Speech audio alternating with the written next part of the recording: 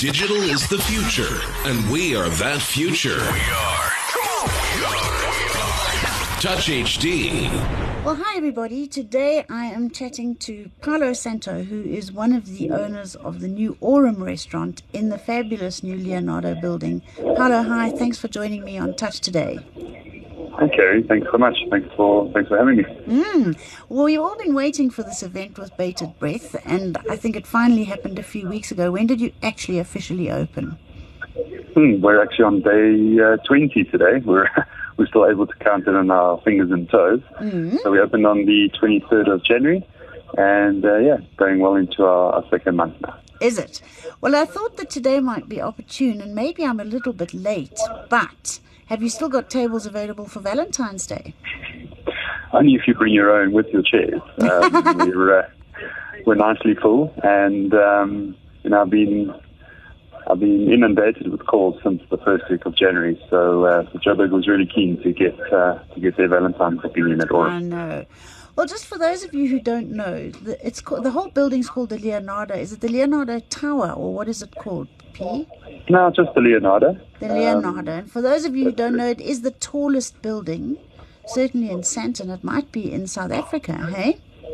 It is. It flips the Carlton by 11 meters. So the biggest skyscraper structure in construction since 1973. And is currently sitting as the tallest on the continent. Oh, wow. Although there are a couple of projects further north that might top out a little bit higher. But we hold the title for now.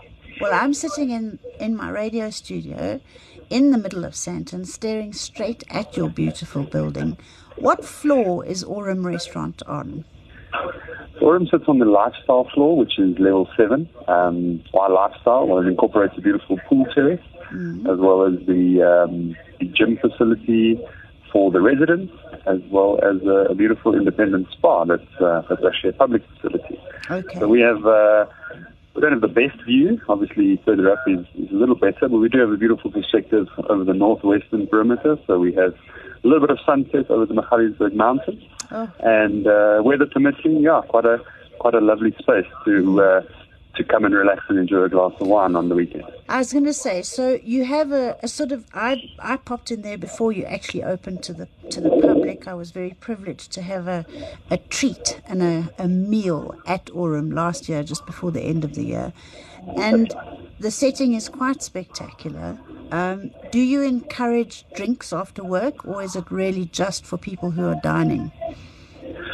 Well, I think your timing is perfect, because just this week we've launched our secondary brand, which is called Octo Bar.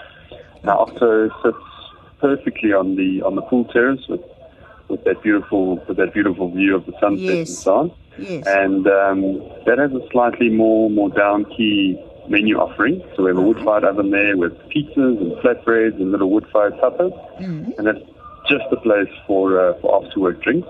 Yes. Kicks off at about 2 o'clock in the afternoon and all the way through into the wee hours. But very much the new hotspot for cocktails and sundowns. I'm absolutely sure. And of course, you've got Lisa, who works with you, who's put together a fantastic wine list and a cocktail list which I think is probably a bit unrivaled in Johannesburg, definitely. So it really is the sort of new hotspot to be seen and to be enjoying oneself. Special dinner for Valentine's Day, or is it just your normal menu? We've put together a little structured menu. Johannesburg is a funny way of rejecting set menus, so we've not done that. So it's what we feel is the better options on the menu. When I say better options, the more popular ones, with a few splurges like some Wagyu beef and a bit of West Coast lobster and some caviar and so on as specials, and then an interesting little champagne list which we actually curated this morning at knockout prices, just to encourage the celebration of the day. Oh, fantastic! Well, I hope that the weather's going to be good. and that everybody can go along, and if they weren't lucky enough to get a table for Valentine's evening, they can either go on Thursday or they can go on Friday for drinks before the Valentine's dinner, because it's a spectacular setting. P, just for everybody else, you are no stranger to the restaurant trade. Give us a quick rundown of your history. Yeah, I think predominantly behind the scenes in the kitchens where I feel it matters the most. Mm-hmm. Started my trade in 2016 actually in Pretoria at the well-known Retrova restaurant at the time with Forty and Giovanni and the team. Yes. And that's where I fell in love with regional Italian cooking. Mm-hmm. Portuguese heritage of my own was obviously matched by the approach to food and food culture in the Italian kitchen. Yes. And I spent a good 5 years with Forty and the team and learned a lot of what to do and how to approach high-end restaurants and so on. So a big mentorship there. Mm. And then fiddled around a little bit in Johannesburg, a small stint at Cafe del Sol, a little bit of private work, consulting and so on. Yes. But in 2015, I helped my then partner Alex launch Gemelli in Bryanston. Quite right. Which was and still is a lovely success. Has been a resounding success, and I'm absolutely certain that Aurum is going to be as well. Give us a little quick rundown of what you would order for dinner at Aurum if you were going there this evening, and what wine you'd put with it.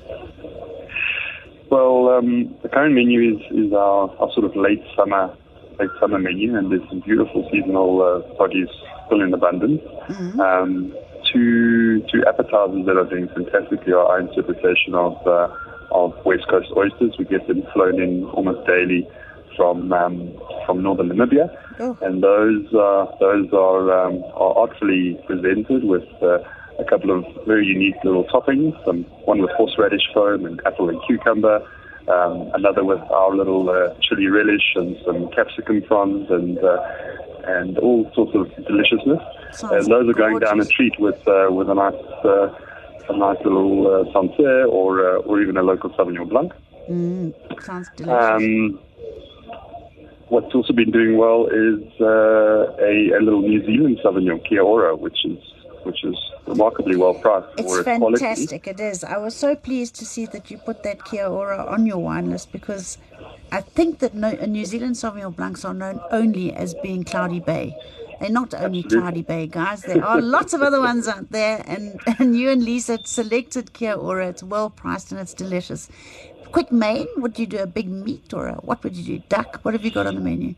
Yeah, so for mains, we've got a rather beautiful dish of sea bass, some sustainably sourced farm sea bass, which is paired quite interestingly with lemon curd and textures of pea, as well as what our chef Darren calls potato air, which is really just a lovely textural mousse of potato, and just scrumptious and delicious. Going down a treat with a glass of bubbles or a nice Chardonnay from the selection. We have some beautiful French Chardonnay as well. And one of the big favorites is actually our Wagyu beef offering. We've been lucky enough to source from the Eastern Cape, farmed by John Purdon and his Purdon Farm. Right. Some of the finest looking Wagyu I've ever seen in my life, both locally and abroad. And we do that with a beautiful seasonal risotto of asparagus and mushroom. Oh, and sounding too good to be true. And you have your pick from the Reds on that. Something that's been doing very, very well is Syrah from Molyneux, as well as some of the bits and pieces from Creation. Yes. But interestingly enough, some of Lisa's beautifully priced French Bordeaux. I know. Which again have been a surprise hit, because I think that they're just so accessible and so delicious. Well, you know, also we've got to a stage in Johannesburg, certainly. I know amongst my Norman Goodfellows clientele, where people have sort of gravitated or graduated from the local selection, which they still make use of, But they've graduated to French, Italian, and Portuguese wines, which are just offering some absolutely amazing value for money because they are superlative. And it's just really brilliant that there's a restaurant in Johannesburg that has listed ones that are completely affordable, accessible, and going to give everybody a chance to discover the wonderful world of European wine.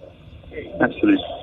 I think the beautiful New World style of South Africa has certainly prepared the more curious palates for those lovely Old World flavors. Yes, of course.